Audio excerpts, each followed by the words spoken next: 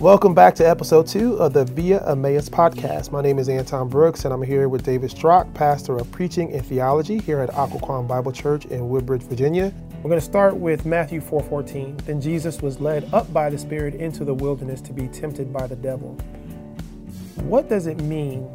When it says temptation, does it mean that Jesus was literally thinking about doing what the devil was saying? Like he was actually tempted to do what he was saying? I think yes, but again, because Jesus is both God and man, his experience of temptation is like ours, and it's also different, right? Because he is fully divine, it's not as though he could have sinned. Like, it's impossible for Jesus to have sinned. Right. And yet that does not mean that Jesus did not experience in the flesh, in his human nature, a real temptation. Right. Right? And so in this way, he actually experiences a temptation that is far greater than you or I have ever experienced. Right? Because if we are tempted and we give in to that temptation, then the temptation is over and the sin has commenced. Right? But for Jesus, he goes to the greatest degree of that temptation and does not give in to that. So I think it's important to see when we read about the temptation here, it certainly gives us an example that when we are tempted, the way that Jesus combats temptation is to go to the Scriptures. Right? We hide the Word of God in our heart, Psalm 119 says, so that we would not sin against God. Right? But there's something more that is going on in Matthew 4 than just giving us an example. In fact, throughout the Gospels, we see examples that Jesus gives to those who follow him, but there's something more that is going on. And the more is that the Gospels are written to identify who Jesus is, right? And so the core element of this temptation has to do with who Jesus is, right? So if we just go back to Matthew 4, verse 1. Jesus is led by the Spirit into the wilderness to be tempted by the devil. I think it's important the location here is a wilderness, just as Israel was in the wilderness. And after fasting for 40 days and 40 nights, he was hungry. So 40 days and 40 nights reminds us of the 40 years that Israel was in the wilderness. And they were in the wilderness for 40 years because for 40 days... the spies were in the land, came back and brought a bad report. And because of that, God brings judgment upon them, casting them in the wilderness for 40 years. In some ways, Jesus comes as a true Israelite. Here's a new Israel. He's functioning or he's acting in this way because he's going to be the true son of Israel. Verse 3 goes on, it says, the tempter came and said to him, if you are the Son of God, command these stones to become loaves of bread. That's the temptation. Are you truly the Son of God? If you are the Son of God, God wouldn't abandon you out here, but rather you can use your power to be able to conjure up bread out of these stones. Right. So what does Jesus do? He quotes from the Old Testament, but not just any place. He quotes from Deuteronomy 8, which is speaking about Israel grumbling in the wilderness. He quotes a passage, Deuteronomy 8, verse 3, man shall not live by bread alone, but by every word that comes from the mouth of God. So Satan is wanting to tempt Jesus to show that he is the Son of God by displays of great power. And Jesus shows that he's the Son of God by great displays of trust and faithfulness and obedience to God. Right? He's entrusting himself to his Father. Again, in verse 6, the question comes, if you are the Son of God. That's the issue. Right? He is tempting to grab a hold of the kingdom that is promised to the Son of God instead of obeying the Father and waiting for the Father to grant him the kingdom that is to come. That's good. In Matthew 5:33 through 37, actually I'll just read 33 and 34. Again, you have heard that it was said to those of old, you shall not swear falsely, but shall perform to the Lord what you have sworn. But I say to you, do not take an oath at all, either by heaven, for it is the throne of God, or by the earth, for it is the footstool of, or by Jerusalem, for it is the city of our great King. So I read through 35 there.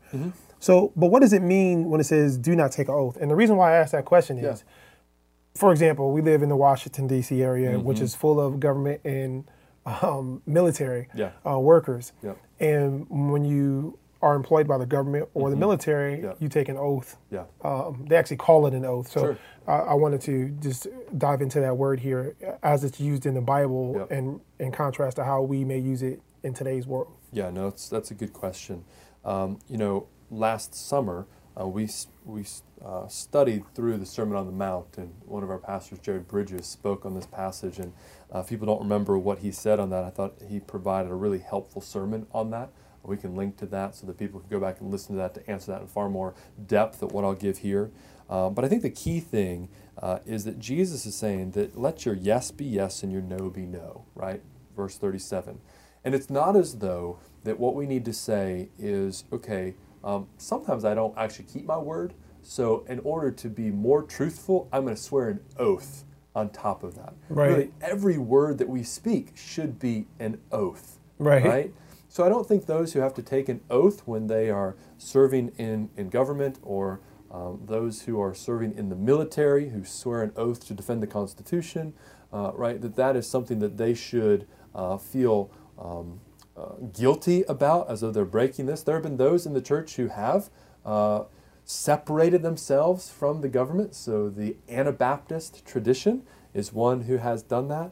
I don't think that's necessary. I think it's overreading this text. Rather, it's simply saying that our words should be true words. And we shouldn't have to swear by anything greater than ourselves to speak true words. Rather, because we have been redeemed by the truth of the gospel and we've had the law written on our heart, what comes out of our mouth should be truth. In Matthew 6, 1 through 4, we read about giving to the needy, about beware of practicing your righteousness before other people in order to be seen. And if we drop down a little further, it talks about not sounding our own trumpet before us as the hypocrites in the synagogues do. So we read that we are not to give in such a manner as to draw attention or glory to ourselves. Do you think that this concept of seeking glory for the work we do for Christ applies to just giving or every aspect of our Christian walk? Yeah, I mean, again, any area of our Christian walk can be polluted by our own vainglory, right? I think that's why verse 1 says, beware of practicing your righteousness before other people in order to be seen by them, for then you'll have no reward from your Father who is in heaven. So that's kind of the banner that hangs over the top of Matthew 6, 1 all the way to verse 18, right? And so these three acts of giving and praying and fasting are all ways that we can go astray, right? And of course today the same can be true even in our Bible reading, right? We can be going around boasting in our Bible reading, right? And yet ultimately, what's the reward of our Bible reading? It's to know God, right? It's to delight in Him. So our hearts are so proud and they're so prone to make much of ourselves. And so Jesus is reminding us that beware of that. Right.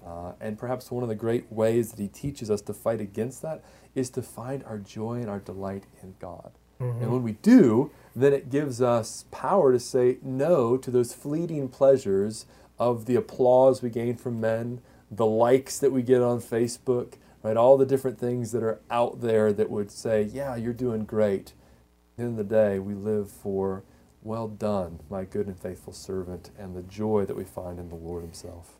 I would almost say that it could be compared, or it definitely ties into when we talk about laying up treasures. And the reason why I say that is for some people, for some of us, I would say that those likes and all that attention that we get when we do stuff, or if we have a talent or ability that brings us attention or glory, that is our treasure on earth. Yeah.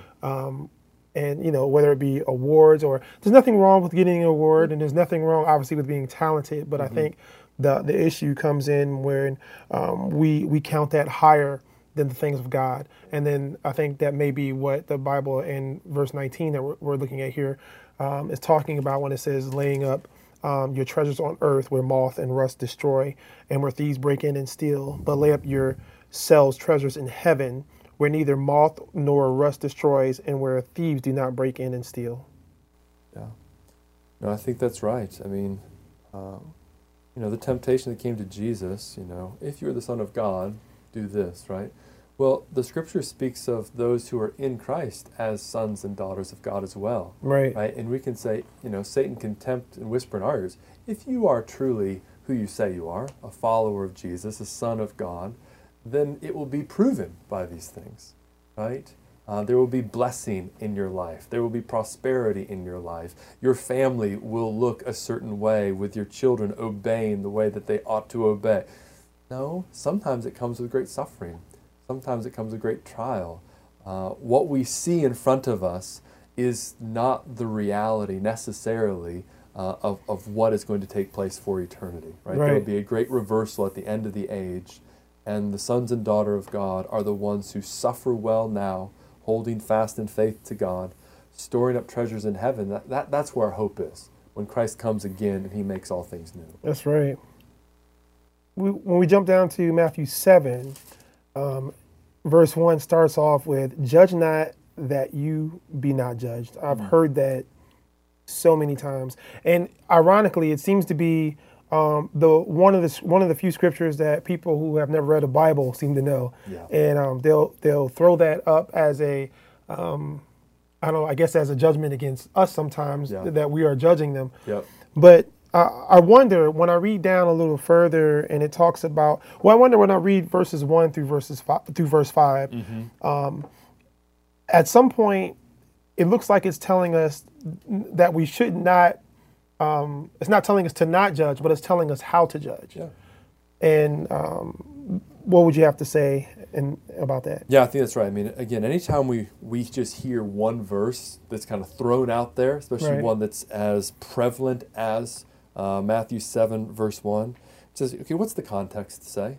Right? And the rest of the section here gives us a really clear indication, first of all, that we're not to have a judgmental attitude, right? And that's one of the big things, right? But it doesn't say that we shouldn't be discerning or that we shouldn't judge, right? And so, first of all, it's helpful to see that who is he talking about here? If you look at verse 3, it says, "Why do you see the speck in your brother's eye?" Verse 4, "Or how can you say to your brother?"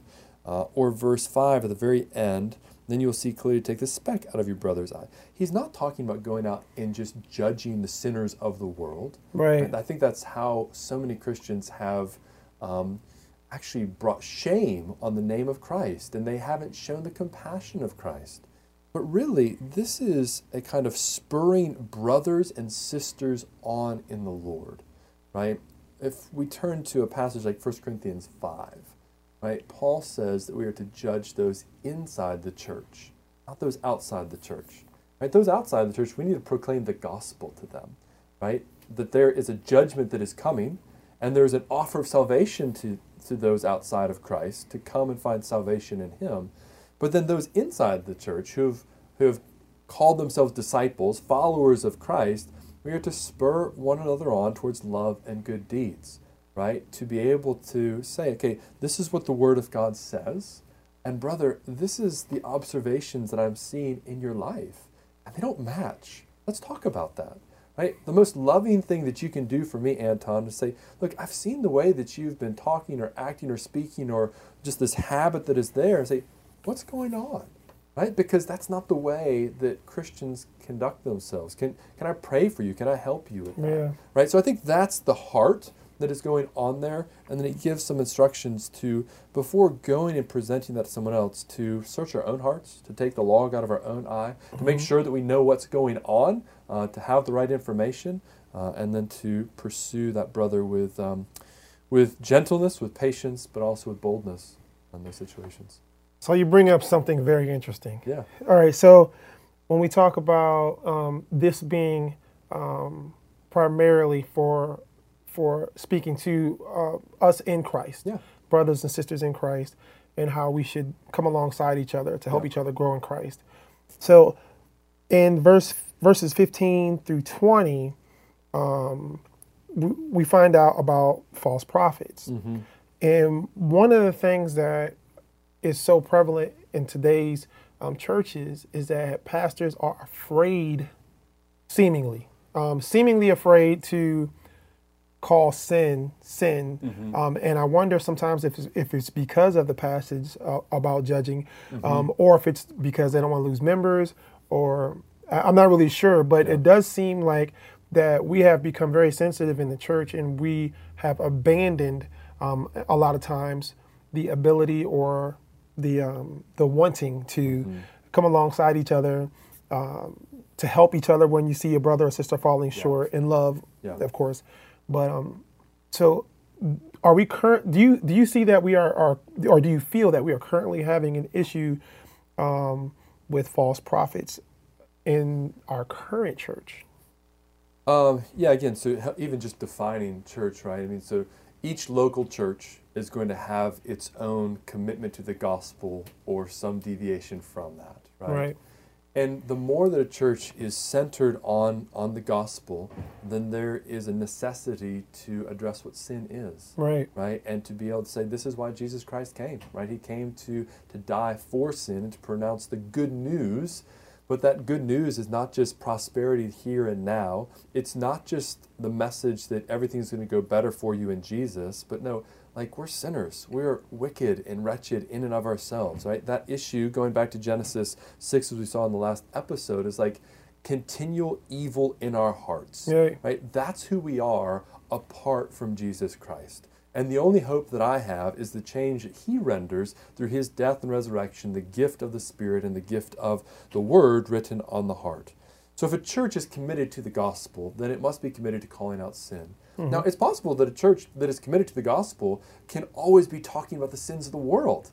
And actually doesn't address the sins of the heart. And so just one of the things I remember from my preaching class in seminary was, let's talk about the sin that's in the culture, but never without addressing our own sins. Right? And actually allowing that as a means by which we're examining ourselves with the Word of God and then coming back to the hope of redemption that we have in Christ. Now, another church that may be less inclined to the gospel because they are, for lack of better terms, seeker sensitive, right? They order their church service not for the believers, but for the unbelievers. And they have a methodology that says, okay, we just get them in the doors by whatever means, we'll get to know them and all of that, and then we'll kind of slip in Jesus. Like, well, is church for the believer or the unbeliever? Right? We believe it is for the believer, that is the gathering of God's people, the disciples of Christ, to learn more about him, to worship him there, and certainly want to invite it for unbelievers to come and see this is what Christian people do. Actually, I think we see that in the Sermon on the Mount. Right? In the Sermon on the Mount, who is Jesus speaking to? It's his disciples. But there are crowds that gather around them. And I think that's a good model for us. That when we're preaching on Sunday mornings, we're addressing disciples of Christ with the Word of God, but we're also paying attention to the fact that there are unbelievers here, children who are here who don't know Christ, and we want to address them as well. But again, church is not for the unbeliever, it's for the believer, and inviting others to come and be a part of that. And if we keep that in mind, it protects us from falling into that pattern of deviation that just says, okay, we're going to say something kind of, just smiley, positive, make you feel good kind of message. Like, no, we want a message of hope. And that message of hope then is centered on the cross and resurrection of Christ for the forgiveness of sins. So in Matthew 7:21 through 23, 23, verse 23 specifically, I'll just read all three verses. Not everyone who says to me, Lord, Lord, will enter the kingdom of heaven, but the one who does the will of my Father who is in heaven. On that day, many will say to me, Lord, Lord, did we not prophesy in your name and cast out demons in your name and do many mighty works in your name? And then will I declare to them, I never knew you. Depart from me, for you workers of lawlessness. So when you read this, I've heard people say, go both ways on it. Like, use this as a scripture to say that it is possible to lose your salvation. Some people say that in this instance, the people who are making the claim, Lord, Lord, we've prophesied and done these things in your name, that they were never actually Christians, that they were doing it for out of their own motivations versus what God would have them do. How do we look at this? Yeah, So, again, when we come to any passage of Scripture and those kind of big theological questions come up, right, it's always good to interpret Scripture with other Scripture, especially the immediate context of what is being said here. But also, there's just some fundamental passages that describe those who have eternal life Right. can't lose eternal life. Right. It wouldn't be eternal anymore. Yeah. Right? That those who have been born again can't be unborn again. Those who have the Spirit are secured. They're sealed with the Spirit. So certainly the New Testament teaching from the New Covenant is that you can't lose your salvation if that person has been truly born again. Right. However, Scripture also talks about the fact that it's possible to believe in vain, meaning that person did not, they weren't born again, right? Right. They may have had a time of, positive thinking towards the things of God, but maybe again it was faith in Jesus for some other end, right? Right. Somebody who went to church in order to get a girl, Yeah. right? Instead of going to church to get Jesus, right? Jesus is never a means to another end, right? So a passage like this does make us examine our heart. Say, okay, are we just doing the works for God in this case? And really in the context here, I think Jesus is dealing with the false prophets. He is dealing with those teaching at that time. Right. Right? So who's he addressing? He's addressing the false teachers in Israel at that time.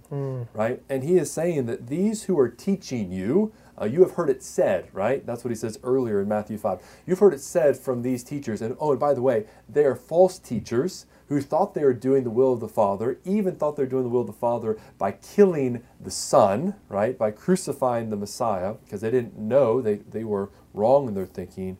He is telling them on that last day when the judgment comes, he will say, I never knew you. Depart from me, you workers of lawlessness. Right? So those who thought they were doing the religious right thing were actually not, because they were deceived in their understanding. Again, I think Scripture teaches clearly that those who are born again by the Spirit of God will not lose their salvation. But again, many religious workers who are not born again can be doing things in the name of God and can be leading many people astray. We're going to move down to Matthew 8:18. This here, we're talking about the cost. Is there a cost for following Christ? Yeah. And not just because the ESV Bible has put that in the subheading, right? Right. If we just look at Matthew 8:18 through 22, it says, Now when Jesus saw a crowd around him, he gave orders to go over to the other side. And a scribe came up and said to him, Teacher, I will follow you wherever you go. Jesus said to him, Foxes have holes, and the birds of the air have nests, but the Son of Man has nowhere to lay his head. Another disciple said to him, Lord, let me go and bury my father. And Jesus said to him, Follow me, and leave the dead to bury their dead, their own dead. Now, first read that's like, well, that's just so cruel, right? I mean, what in the world is Jesus doing? Like, man, these are some hard sayings. And on one hand, that's true. On the other hand, again, we understand this best when we read it in the context of the Old Testament, right? Who in the Old Testament could not touch a dead body? Priests. The priests were the ones in Leviticus 21 who were restricted from touching a dead body because they would become impure and therefore unable to serve the Lord. The Levites became the servants of God when they actually turned the swords on their brothers in Exodus 32.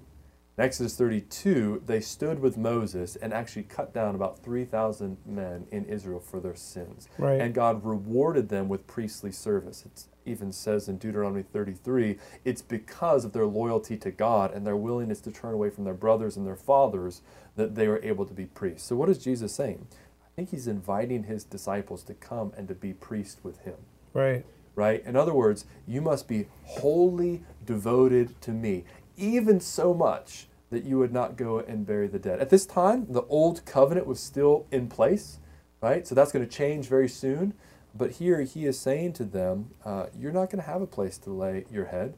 In fact, that also is something like the Levites, who did not have land in the Old Testament, Right. right? But rather their inheritance was to serve with the Lord. So those disciples, their inheritance is being in the service and the presence of God. And I mean, how applicable is that to us today, right? Our hope is not what we can get our hands on in this day and age, right? It's not in our health. It's not in our homes. It's not in anything else today. Like, our inheritance is what is found in Christ's resurrection, right, and the new heavens and the new earth to come. Amen. Doesn't mean that we're not faithful to the things that God has given us today, but it does mean that we're faithful to these things today that are going to pass away for that greater kingdom that Christ is bringing. Let's take a look at Matthew 8:28 and 29. And when he came to the other side, to the country of Gadarenes, 2 demon-possessed men met him, coming out of the tomb so fierce that no one could pass that way.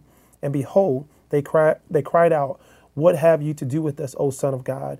Have you come here to torment us before the time?"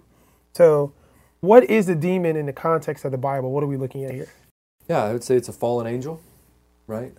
So at some point in redemptive history past, God, who created all things good, created angels to worship around his throne, and there was a rebellion of the angels, right? So these fallen angels now have come, and they are wreaking havoc on the earth. And we see this at the time of Christ, where there is a spiritual warfare that is going on, right? So he often is exorcising unclean demons or unclean spirits from people. This would be an example of this, where these demon-possessed men are healed by Jesus, and he's showing his power over the demonic spirits. So I think, simply put, demons are fallen angels, and they, at this time, are seen in some very unique ways. We certainly know that demonic spirits have not gone away in our age, that they're still at work today. But again, they're not typically coming knocking on our door and somebody who has a shirt that says Joe the Satanist, right? I mean, they're much more subtle than that, right? And we see them with our ears, right? We hear the false teachings and the Christ-denying gospels that are out there. And in that, we see the way that satanic forces are continuing to work in our world. So, David, thank you so much for answering our questions today. For those who are out there listening, if you do have questions about the daily readings, or you find questions within the daily readings, you can send them to viaemmaus@obc.org, and you may hear your response on our upcoming episodes. Do you have any closing comments, David? Yeah, just keep reading the Bible, and together, let's read the Bible better. All right, thank you so much. Via Emmaus is a podcast of Occoquan Bible Church in Woodbridge, Virginia. Our prayer is that you would read the Bible and read the Bible better. For more resources related to this episode and the gospel-centered ministry of God's Word, visit obc.org.